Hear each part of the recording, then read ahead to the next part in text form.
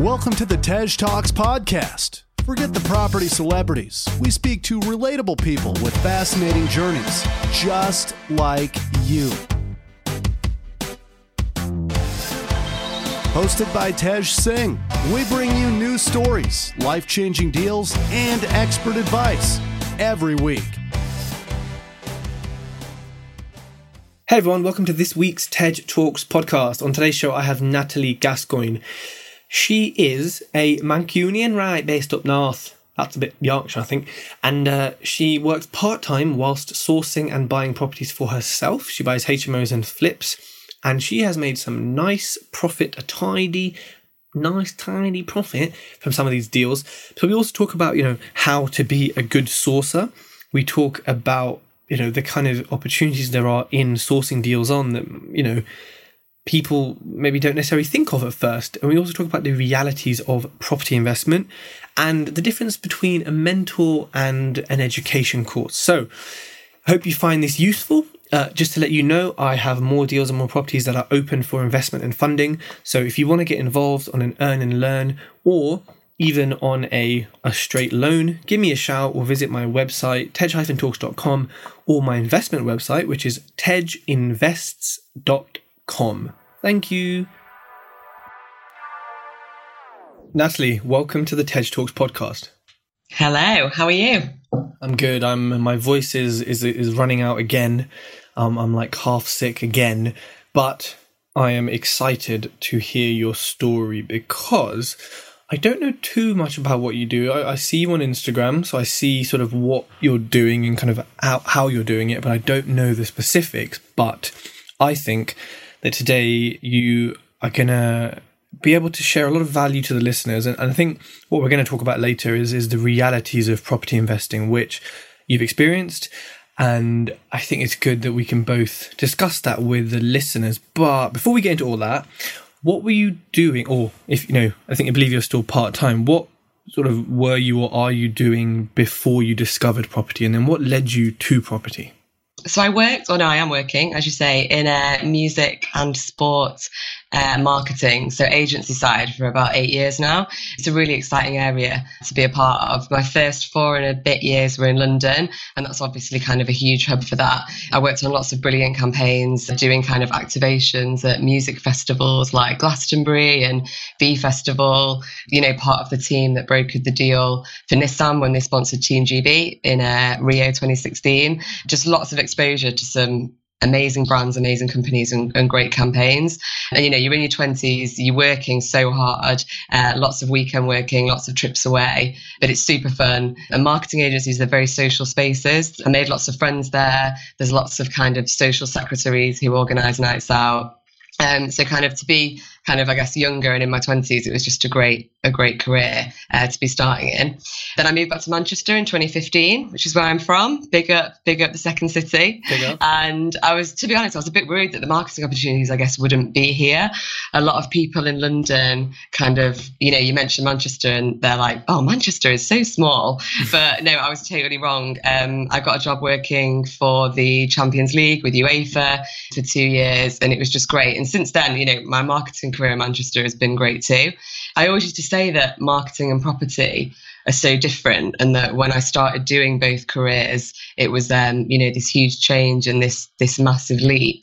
I've definitely come to realise that there's a lot of skills that I was doing in marketing that definitely, transfer over. So particularly agency side, you have to be so commercially aware and, you're constantly balancing the budget with what the client expects and kind of the client's end product. And that's very similar, to doing property developments. You're constantly balancing your refurb costs with how it looks, and you can't overspend, but likely you need to spend enough so that your property looks great and it will rent and sell quickly. So yeah, there's lots of kind of transferable things and ways that I've realized later in life it did make a big difference when I started in property. And then what led you to property? Did you read a book, go to a seminar, see a friend buying property, or? I guess a bit of all of those things. I discovered property when I was still working in marketing. So, well, basically through very kind of difficult and unexpected circumstances, I received some inheritance quite early in life when I was 24. So that inheritance kind of sat in the bank for a few years. I was still in London then. I couldn't, buy anything in London with that. I did a few kind of backpacking tours and stuff with it, but generally I left it alone. I wasn't going to kind of waste that money and waste it away. And then when I moved back to Manchester, my now husband, his best friend is an extremely successful developer in Leeds. And he kind of said to me, Natalie, you really need to look at taking property investment seriously. You guys don't own your own home yet. We don't have any kids. And he said, you can build yourself up a nice portfolio. In a few years, you guys can buy your own house with the money that you've made. And at first I really, really wasn't sure. It took me a while to think about it. No one in my family is from property. No one's in the building trade. Like, no elements of it I'd ever been exposed to before. So it felt very risky. I was constantly thinking, how do I know the property is going to rent? And the idea of taking out even a buy-to-let mortgage, I was just thinking, oh gosh, and if it doesn't rent, and now I've got all these interest payments, and I was just very, very risk averse back then. But then he made me an offer that I really couldn't refuse, which was I bought a flat, a little studio flat, really cute little nice flat in Leeds, right outside the city centre, and I bought it off plan from him. And what he offered me was it was your usual that a lot of people get offered now. It was 3 years guaranteed rent, but he also offered a buyback clause where he would buy it off me for just over actually the price I paid for it 3 years later. And he offered me that because he knew the market would go up, because he knows it so well. And I just thought, well, there's no risks in that. I've got this guaranteed rent for 3 years and then I get my money back anyway. So I was getting an extra went ahead with that. It was 64,000 in cash that I bought this flat for. And I was getting around $450 a month net rent from that. And I was still working. So that was kind of a nice, definite extra income boost on the side. And I guess from that, it just made me take it all a bit more seriously. But then again, I don't actually call that my first deal. So then following that one, I got in contact with his business partner in Warrington, who sources a lot of investors. And I mentioned that I kind of want to buy a second one. And at this point, I never actually thought I'm going to be an investor myself. I always thought this is something I'm going to do on the side and always, use sourcing agents and not really get any true learnings myself, but just see this income coming in and keep it very, very passive. And the deal that I actually got from him, which is probably the best deal I've done and the best deal I probably will do, was it was a buy-to-let in Warrington. The purchase price was £39,950, so £50 less than the stamp duty. Yeah. And it was a complete wreck. Just needed everything doing to it. The refurb and the fees was about 37,000 in total. Whoa. Yeah, and then all in, we're looking at around, let's say, just under 78. And the idea of that was originally to flip it, but it's a really good rental area in Warrington. I like the idea of having kind of the more rental income coming through than just the big chunk of flip profit. So I refinanced it at 110k. Nice. So the mortgage loan on that was 82,500, which gave me a profit of 5,000 on what I've spent. And it rents at 575 a month. So that gives me net around 275 to 300 a month. And I still own 25% of the building. I mean, as first deals go, that's pretty awesome. I think that's the kind of deal that everyone is looking for. And everyone is like, where can we get deals like that? So you had this sort of this new build investment before, which is a lot more straightforward than a 37k refurb for sure. How did you know that this deal that this guy was sourcing for you was going to be good? And how did you have the confidence to kind of go through with a £37,000 sort of refurb in costs when it was your sort of second or your first real deal? So being completely honest, I basically went against all the advice that I give now. And I barely analysed that deal. I knew nothing about building works. So looking at his refurb costs, I didn't know at the time if it was accurate, if it wasn't, but I did know that the person who sourced it for me, I knew him very well. And so I guess I put a lot of trust in the fact that he had analysed this deal. Otherwise, he wouldn't be sourcing on behalf of this builder. But yeah, I guess in that way, it was still very naive. I wouldn't do that now, and I wouldn't recommend it to anyone doing now. But it was quite, fortuitous that it did work out like that. But that was kind of how I came across that one. And then how did you fund the purchase and the refurb of that one? The purchase was cash, and then the refurb was cash again, and then it was kind of shared with a loan from a family friend. Okay, so you were using an investor and your own money. Yeah, exactly. But I guess at the time I didn't really understand the concept of angel investment or anything. It was more, I was talking to somebody about it, and they said that they would lend it me. And I think my return I gave them was something like 4%. Yeah, so at the time, obviously, all these terms and processes and strategy around that, I didn't have. I just kind of went for this deal through pure trust, and it did end up working out, luckily. Wow, okay. But it could have gone south. It could have gone very badly. Yeah, there's a lot of sources out there who, potentially that wouldn't have worked out as it was. So you had your first deal, you were still working full time. Yeah. At this point in time, were you thinking, right, I need to get out my job and do this all the time? Or where was your head at? So then, before that deal had completed, while the refurb was still happening, I guess I just wanted to take more of an interest in it. And kind of one of the key property training national companies, they were doing an introductory course in Manchester, one of those 3-day ones that quite a lot of them offer. And so I signed up to that. That was when I was still working full time. And went along to it. And honestly, by the end of the weekend, I was just sold. I really, really thought, this isn't something I just want to do sidelines. This is something I want to get a lot more involved in and spend a lot more of my time learning. And that property training kind of cover the very fundamental basics of how to analyse like a buy-to-let deal, how to work out ROI, how to work out if it's a good area. So things that, if you can find online fairly easily. And if you read a book, you'd know as well. But learning it, around other people and being able to ask questions obviously helps too. But then a lot of the 3-day course is obviously spent with them trying to sell you the bigger training course, which is, 20k or over. And I was actually seriously considering it. But then I went away because I still have my full-time job. And I gave it some kind of real thought. And it wasn't until around 6 months later when I was abroad at the time. And I think when you go away, you kind of, and you step away from your kind of everyday habits and your everyday job, you think about what you're going home to and kind of, how you're living your life and, I guess what you'd change. And part of me, it gave me kind of the headspace to think about the fact that I've got a real opportunity here to learn a brand new career. I'm still, very young.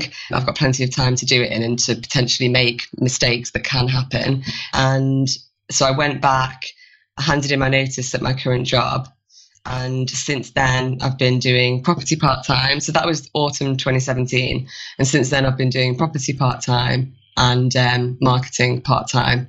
And it's exactly split. So I do 2 days, then 3 days. So it's exactly 2.5 days a week that I do in marketing still. And your employer were happy with that and cool with that? Yeah. So, I left my current employer at the time. I don't know if you've heard of Social Chain. Oh, yeah. Their founder's really active on Instagram, isn't he? Yeah, Steve Bartlett. That's it, yeah, he's done brilliantly. So I was head of music there, which was a great job, and it was a really tough decision actually. But because I'm sure they're growing at a massive rapid space, to have that kind of role, you can't really do that part-time. You need to give it everything. So I knew that I couldn't stay there, so I went I moved. I worked part-time for my husband's company for about a year. He does web development. And then this year I've moved over to a more kind of boutique music marketing agency as one of the directors there. Ah, okay. And so this was autumn 2017. So when you made this decision to go part-time, to take property more seriously, because a lot of beginners And a lot of people are in this sort of stage right now where they're like, there's 101 strategies. They all sort of might work around me. Yeah. What strategy do I do? So what advice could you give to people, and that maybe you sort of, the things you did or used at the time to like, how can you form a strategy? So when I first started it as, my career, my initial thoughts just went to buy to let. I think that's because both of the deals that had been sourced for me were buy to lets. When I went on the course, a lot of that was focused actually around, the buy to let strategy. And I also was refinancing the flat in Leeds, and I was refinancing the house, the buy to let in Warrington. So I knew I had some capital, so I could afford, to buy to lets, put a deposit down, and either do the refurb, alongside someone else, or if it was quite small, fund that myself. But so at the time, I guess I was quite fortunate that I did start with a bit of capital to be able to invest. So strategies, I guess, like rent to rent and things like that, I honestly had just never come across them. I didn't come across them, I think, until maybe last year. The start of last year. So I initially started looking for buy-to-let properties, and I was looking everywhere. I had no kind of focus or aim, because I'd never done this before. I was out on my own, and I was driving, all around Greater Manchester, all the different towns and villages, looking at these rundown houses, making loads and loads of offers that were all rejected. I was ranking up the mileage on my husband's PCP car. He definitely wasn't happy about that. And so for kind of 2 or 3 months, I was extremely unproductive, and it was because I had, like you say, no real kind of process or strategy, because I'd just kind of gone for it. And it was also extremely lonely. So I'd gone from working in like a huge, vibrant agency with lots of kind of young, high energy people to being completely alone in my car all day, looking at houses in the rain. So it was a massive kind of, reality came crashing down on me. I thought that, 2 months in, I'd have, 5 buy-to-lets about to happen, and I'd be making, over £1,000 a month net cash flow soon, but that definitely wasn't the reality. So then I made probably one of the best moves I've done, and I approached Danny Inman. Mm-hmm. So I don't know if you've heard of Danny, but so he's the business partner with my property developer friend in Leeds, who initially got me introduced. Yeah, exactly. So that's kind of the link there. And I just said, will you be my mentor? Will you privately mentor me? And he said yes. So I've been working with him ever since. We meet up every month for around 2 hours, and we kind of analyze all my deals, look at what I'm looking at, and I can kind of ask him for help in between, within reason, if something comes up. And I guess kind of sitting down with him, it really helped me kind of, figure out this strategy, because one thing that when I was looking for buy-to-let that was constantly at the back of my mind is that obviously my salary had halved because I went part-time, and my salary had literally exactly halved. So I needed to kind of make up that money, because I didn't want to sacrifice, if I could help it, the lifestyle that I had. So, and I realized that by the time a buy-to-let deal, you've bought it, you've refurbed it, you've got tenants in, it's going to be maybe 6 months, and then you refinance it. But it'll be, let's say it's about 5 months to start seeing that cash flow in. And that cash flow might be, £200 to £250 a month. So for me, it just wasn't quick enough. But also similarly, I didn't feel comfortable looking for HMOs, even though I knew from things I'd seen online and meeting people at property events, property networking events, that was really where I needed to be to build up this cash flow. And Danny, obviously, he is an expert in HMOs. That's how he started his portfolio.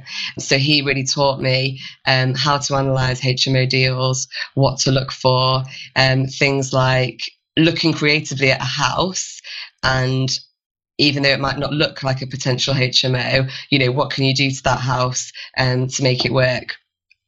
So I guess from working with him, I immediately changed my strategy onto HMOs. And that first year was focused all around, HMOs and also flips. Okay. So in that, how long have you been in properties? About a year and a half? No, 2 years. Just coming up to 2 years. But then I guess the first 2 or 3 months was a massive, that was the big learning curve. Mm. So in the past 2 years, how many houses have you flipped and how many HMOs have you bought? In the past 2 years, I've been involved in over 12 deals, and that's because I also kind of source and project manage now for other investors. So what I found was I was going out doing a lot of sourcing when I was on my property days and over the weekends. And at the time, I had quite high ROI targets because in terms of the capital I had to invest, I obviously needed each deal to stack up to a certain ROI so that I could get enough money out and move on to the next one, for example. So I was seeing a lot of deals and a lot of potential HMOs that didn't meet my ROI targets, but that was still working out at maybe kind of 18% ROI, 22% ROI. And so I started basically packaging these up and then working with someone else who had quite a large sourcing database, and they would split the fee with me to basically get access to their buyers. So I started doing that, and then I became kind of fully registered and compliant as a sourcer myself. And then from going to networking events and getting referrals, I've got kind of my own bank of investors looking for deals now. I work with people direct too. Okay. And, when it comes to sourcing, I think sourcers, as a general, kind of have a bad name in the property industry. I'm not going to say it's warranted. I'm not going to say it's unwarranted. I think there's, like with anything, a few bad apples make the whole basket of apples look bad. In your opinion, for people who want to be deal sourcers, what advice would you give them so that they don't become like bad apples and they do it correctly from the start? Through all my sourcing, I've always had this kind of motto that I would never source on a deal that I wouldn't do myself. I've actually joined a lot of sourcing databases purely to look at what other people are sourcing and to see the kind of quality of deals going out. And similarly, when I meet potential investors who, want to work with me or want me to find them a deal, I also say to them, if you get any other deals from other sources, because I know that they're obviously talking to other people, and if they're in and around Greater Manchester, I just say, send them to me and I'll give you my honest opinion. Because I had a lot of help when I was first starting. And I think there's nothing worse than, seeing someone who has these savings they've worked for all their life, and they might, work with a potential sourcing agent and buy a deal that just isn't going to work out. And I just really think that's just not very ethical. So I'll always, happily help people and give them advice and let them know if a deal's a good deal or not. But through that, I get to see a lot of deals that are being sourced. And you are right. Some of them are good, obviously, but some of them they're just not, either they're not particularly strong now, or it's very easy to see that in the next 2 to 5 years, that person could come a bit stuck with that deal. And, if the slightest legislation changes, that deal literally just falls and it doesn't work at all. And they could lose potentially quite a lot of money. Okay, so you're saying I think what you're saying is be a good person. Is help people out apart from your deals. But what about when, okay, so I'm a sourcer, let's say I'm not, but let's say I am, and I'm like, I get paid once the property completes. So my incentive is to sell the property no matter what, right? As in terms of I need to get paid. How could you, especially people who are new in property who like maybe quit their job or maybe they're not getting paid much and like they need a deal or two to kind of, live life. What advice would you give to people who are under that pressure of I need to make a sale? How do they balance that with selling a crap deal? So I would say you need to be out viewing a lot.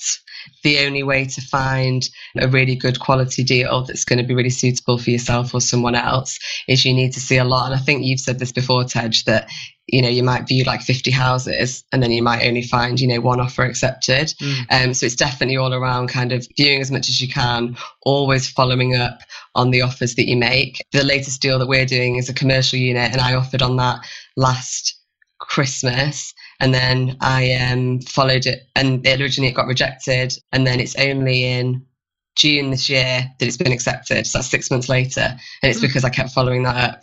So yeah, always follow up, and also speak to other. If you as a sourcer keep going to networking events and you meet a lot of people who are looking, so let's say your bank of investors or your database gets larger, then speak to other sources and because they might not have the right investor for that deal. And even though you're not getting the full sourcing fee, you're still making a fee for doing relatively little work. Okay. And then another question I have, which is a good question for you, actually, because you're buying your properties yourself as well as sourcing, and you're not going to source on a deal you wouldn't buy yourself. Why do sourcers, and maybe you as well, of course, why do you choose to sell on a deal instead of getting investment for it from angel investors, etc., etc.? How do you personally balance, right, am I going to buy this and find investors, I haven't got the funds, but crap, let me just offer, let me find an investor, let me buy it, between let me source it on? When I say it isn't a deal that I would keep myself, I meant that it doesn't necessarily meet our ROI targets, but that doesn't mean that if I had an unlimited bank of money, I wouldn't then purchase that deal. It's almost like I just need to be selective. So for example, we've just sourced a 6-bed HMO in Stockport at a 21% ROI. That is a brilliant deal. And now I wish I kept it, because the property prices in the area have gone up and this woman's actually going to make 40%. But at the time, I was very strict with my ROI targets, because this was kind of, it was almost towards the start of the year, because we're doing the refurb now. And it's more about balancing the fact that in terms of the funds, I need to make sure they're available for the ones that have the much larger ROI targets.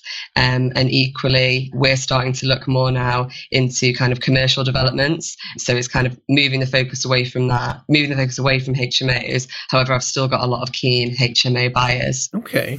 And so have you purchased HMOs yourself? You have, right? Yes. Yeah. So so a lot of people say HMOs, it's saturated market, everyone's got a HMO, blah, blah, blah, etc. Have you found anything like that, or are you an advocate of it? If it's a high quality product, it's going to rent and it's going to be great? Yeah, so I guess I'm somewhere in the middle. I'm a big advocate of HMOs in terms of, if they work and they're bought in a very good location, and the high quality product is, without a doubt, you need to offer that to get the higher rents. However, I guess my concerns with HMOs is, generally the ones that we buy for ourselves, we will keep to that up to 6-bed mark, and we refinance within kind of bricks and mortar valuation. I don't try and kind of suck out as much money as I can in that end value, and that means that essentially if anything changes, not just legislation wise, but if I don't know, down the road someone opens up a much cheaper huge co-living space that maybe offers a gym or whatever that might be, I can still sell that on to a regular buyer, a regular kind of first time buyer or family quite easily. Within that, I definitely think that HMOs are great for cash flow. However, I see a lot of people changing your kind of smaller residential houses to these very large kind of, 8+ bed HMOs. And I guess my thoughts there are that if the market changes, how would I sell an 8-bed house on a road that has all other 2-bed houses? So if you've got a buyer that's looking for a 5-bed house, they're probably going to, be looking further out in the suburbs with lots of land, bigger garden, a driveway. They're probably not going to buy a 5-bed house on a 2-bed street. Yeah. And that's an interesting point. I think it's easy to get caught up in let's do big HMOs, lots of en suites, make it really sort of commercial. But, and of course they work, and in the future they may still be here in 10, 15, 20 years, who knows? But of course, it's kind of you're protecting your investment because you have another exit, which is, if something goes wrong, this can be a house or something that's a bit more residential to be sold. So I think that's a really good point for people to consider, and in general, consider your exits, right? Yeah. So could you talk us through some figures of, I don't know, maybe the latest HMO that you've purchased? Yeah, sure. There's one, for example, that we're actually selling that's going through conveyancing now. So this was a 3-bed house, a 3-bed semi-detached house. So it means that naturally the downstairs and upstairs rooms are a bit larger. It's right by Warrington Central Station. It's got a back garden that offers kind of a driving space. So really, really perfect to turn into a HMO. And we converted it to a 5-bed with 3 en suites. So just 2 people are sharing that other bathroom. So the purchase for that was 124,000. Our refurb was around 38 to 40k all in, and then with stamp duty, kind of the mortgage redemption fee that we're going to have to pay now we've decided to sell it, and kind of the fees to sell, we're kind of all in for around 170k. But what we're doing originally we bought this to retain long term, and I was going to kind of refinance it and pull some equity out, but quite a lot of people are looking for HMOs that are already set up and ready to go in and around Greater Manchester. So there's a lot of kind of investors, particularly from Hong Kong, that we speak to, who the market to buy property in Hong Kong is just, a crazy price. So they're really interested in investing in the UK and particularly Manchester. And they, have very strict targets that are on yield. So this particular sourcing agent who sources for Hong Kong investors, their investors buy on kind of a 12% gross yield.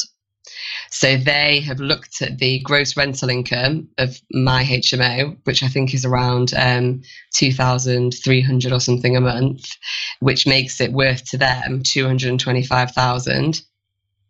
So they've offered 225, and obviously we're all in for 170. So that's like a 55k profit for us. Yeah, so 55,000 profit. So we're obviously going to sell that one just because it seems like too good an offer to turn down. Wow. I mean, that's a nice bit of profit. And I think there's been a few people actually on the podcast who have spoken about like that in itself could be a strategy of just selling ready-made HMOs to overseas investors, because as you demonstrated, there's a lot of money in it. So for people listening, you don't have to follow a normal sort of strategy. You can just like do as Natalie's doing and find a strategy potentially within the many different realms of property. So, going back to when you start, go on. Just to point out that what I was saying before about the much larger HMOs, that's why generally they'll always work in when you get it in exactly the right locations. So I know a lot of investors who, their core focus are these large HMOs, but they're buying, right by a key Metrolink stop. So they know that they'll always rent and they can always sell them as a performing asset to another investor. But I guess the riskier ones are people who are doing these much larger ones, I guess a bit further out, who maybe might struggle to fill it in the future. And if it's struggling to fill, then no one's probably going to buy that as a performing asset. Yeah. And, going back to kind of the start of your journey, I didn't hear you mention anywhere like a paid property course. I heard the free course, and then I heard going to Danny to get mentorship or sort of training at the same time. So there's a lot of property courses out there. There's a lot of Facebook ads, a lot of people directing you towards them. What made you choose the one-on-one mentorship, which potentially could be more expensive than going to a property course, which most people kind of opt for? I guess I figured out from going to the courses that the main kind of benefit of the course is the mentorship that you get as part of that course. And I definitely, when I was doing that 2 or 3 months completely on my own at the beginning, I learned so much just by taking action and going out and experiencing it every day myself. And so by having a private mentor, it means that you're learning a lot more through practice and speaking to someone rather than spending a lot of time kind of in seminars and in, meetings in boardrooms. And I think that's true with any job. Even when I was in marketing, when people would start in marketing and we'd have kind of marketing execs starting, it's all well and good how much you can kind of teach them, but they really learn just from starting to plan campaigns and working with clients. And it's the same in any industry, I think. So the reason I would always do a private mentor is that you'll immediately be actually doing the action yourself. Okay, solid advice. And then that kind of leads me to my next question, which is the reality of property investing. So again, from courses and from certain people on social media, property investment, it can be painted as a sort of easier, get-rich-quick thing. But there are a lot of courses and people who then show the reality and the authenticity of it. What are your sort of views on like the reality of property investing versus what people might think it's like? Yeah, so it's all I'd say is that it's very, very, there are lots of challenges every single day.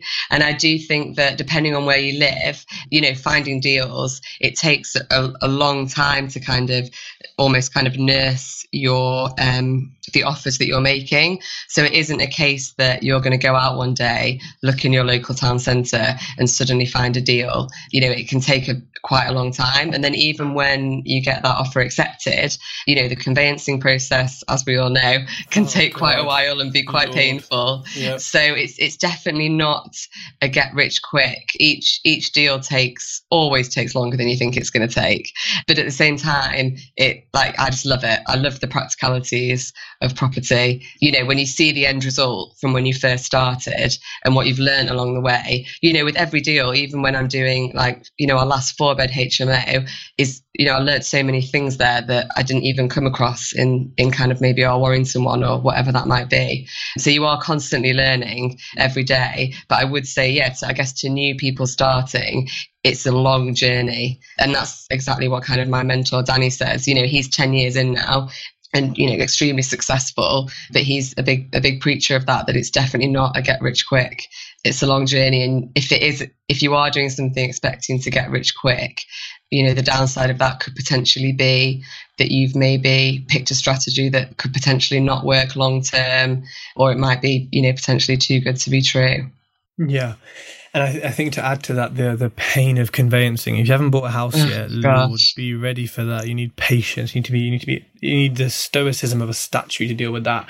But I think that is a really important point to pull out of there, as long as with the other points you made, because if you want to quit your job and go into property, you need to think, right, if my strategy is say rent to rent, then okay, I could have income coming in a bit quicker, things could move quicker. But if my strategy is buy to lets, that are going to give you about $250 per month net, give or take wherever you are in the UK, that could take X many months in conveyancing, refurb, letting, money coming in. So actually, if you're thinking of quitting your job, if you're thinking of going into property, make sure you have enough income to cover the slow processes that this industry is just littered with.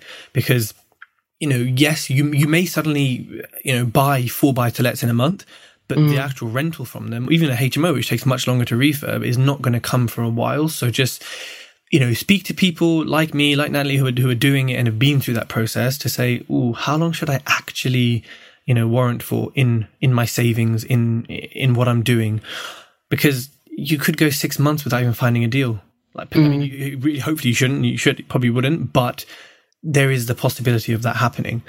So also, I was just going to say, I think also when you're in that position where you really want to find a deal, I think that you might get it kind of, I've kind of really tried to train myself to not become very personally attached to deals.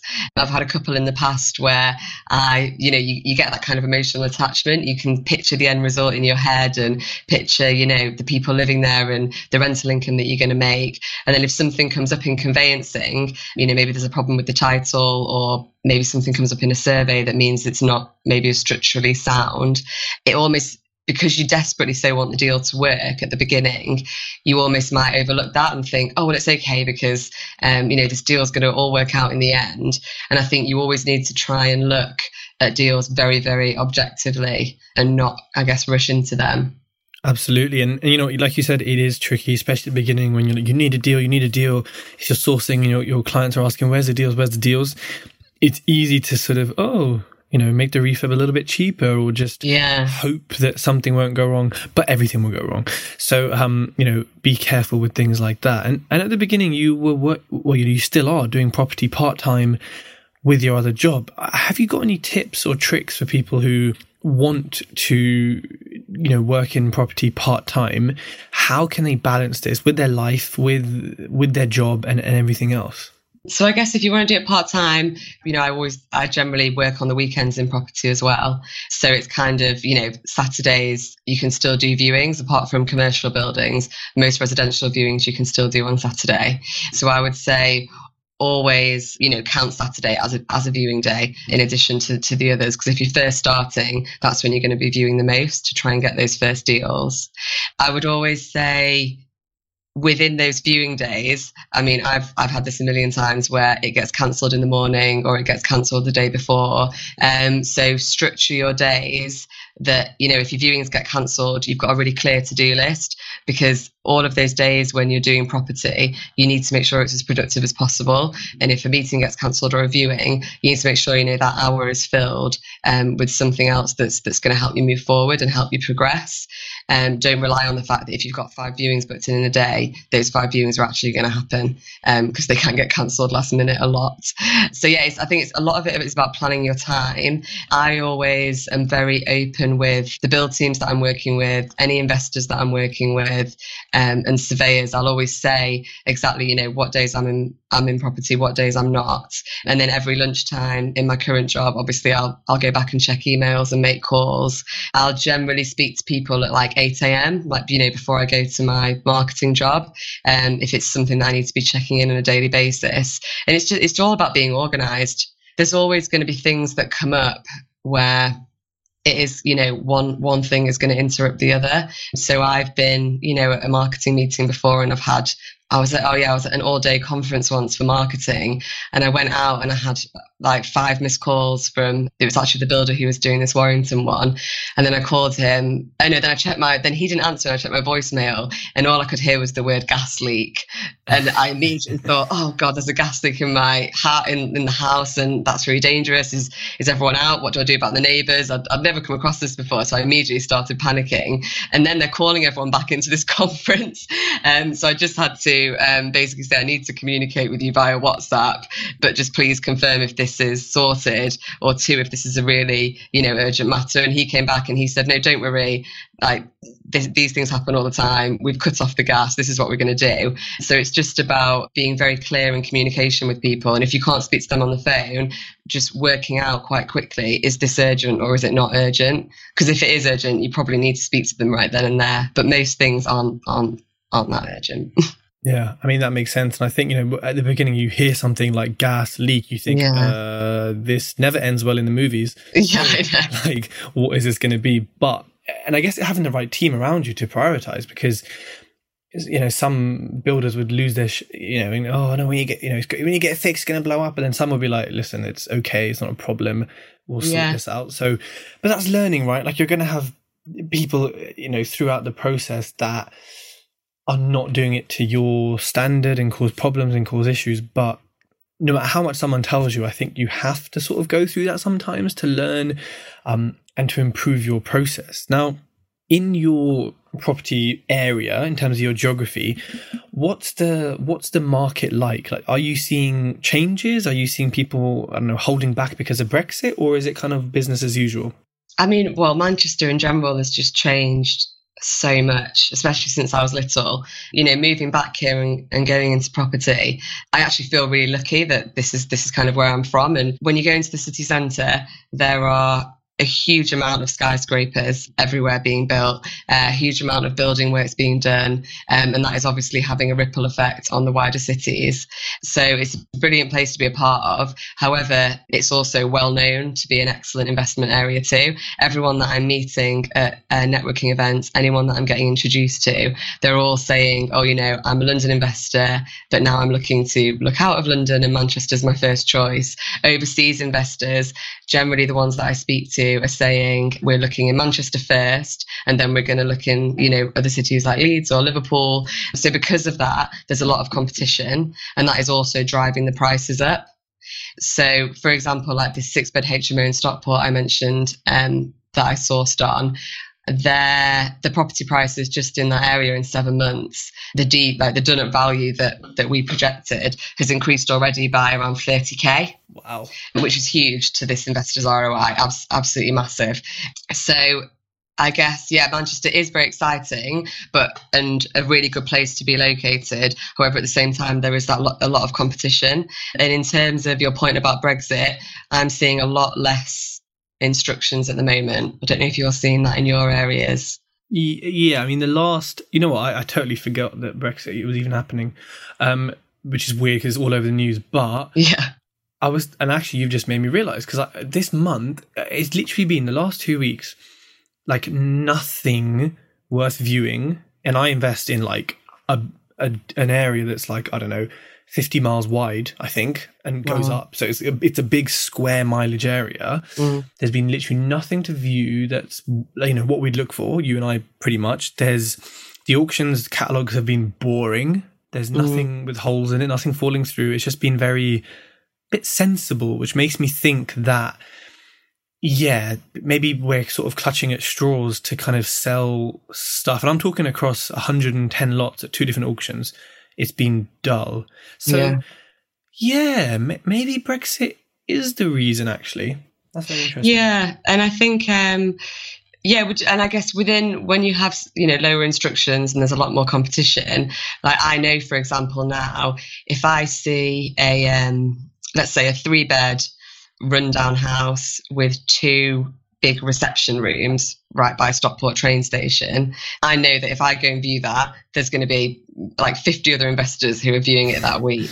A lot of those investors could have lower ROI targets than me, so they're going to offer more. Similarly, quite a lot of those investors might be trade themselves. So in terms of the refurb, their costs could potentially be, lower than mine. So I'm quite realistic in that I'll put my name down, a number for those deals. I'm quite close with a lot of the agents, so I'll always follow up and see what it's sold for, and then I'll basically always follow up, because what you'll find is that if a property deal falls down because, the seller pulls out or whatever, if you get in there first and you view it the next day and make, a solid offer with your proof of funds, you're much more likely to kind of get the price that you want than trying to outbid everyone at the beginning. Yeah. Oh, okay, good. Solid advice. Oh. And is there a resource or platform or app or bit of technology that like you and your business just can't live without? So I'm not very tech savvy, which is quite funny because my husband's he's a web developer and he's really, really into tech, massive tech fan. But mine is quite simply Wunderlist. Because I've got the property career and the marketing job, I've got a big to-do list for both of them, and there's a lot of things to always be thinking about. But Wunderlist just means you can really easily, it's basically a to-do list platform, and it means that you can really easily segregate all those to-dos into different folders, people that you need to talk to, different projects that you're working on, and every morning basically I'll look at that. And it's also quite rewarding when you're ticking everything off. And the little noise it makes as well, I love it. Yeah. It is a really good app. So do I use Wunderlist? No, so I kind of used to. Now I use Asana with the little boards, like Trello boards, just to visualize okay, where on earth is this project? What's left to do? And then I have a whiteboard, old school, for my daily tasks. Something about writing. I don't know, a little bit old school there. But Natalie, we've reached almost the end of the podcast. What's left is the quickfire round. So, are you ready for this? Yes. Right. What are the biggest 3 mistakes that you have made in property? So 1, I touched on earlier, so getting too emotionally attached to deals. 2, not having everything tracked on emails as evidence when liaising with build teams. And 3, probably over-analysing deals too much and not potentially just going for them and then missing the chance because someone else has swooped in and made an offer. Mm-hmm. Love it. And then I guess sort of conversely to that, what are your top 3 tips for people who are new in property?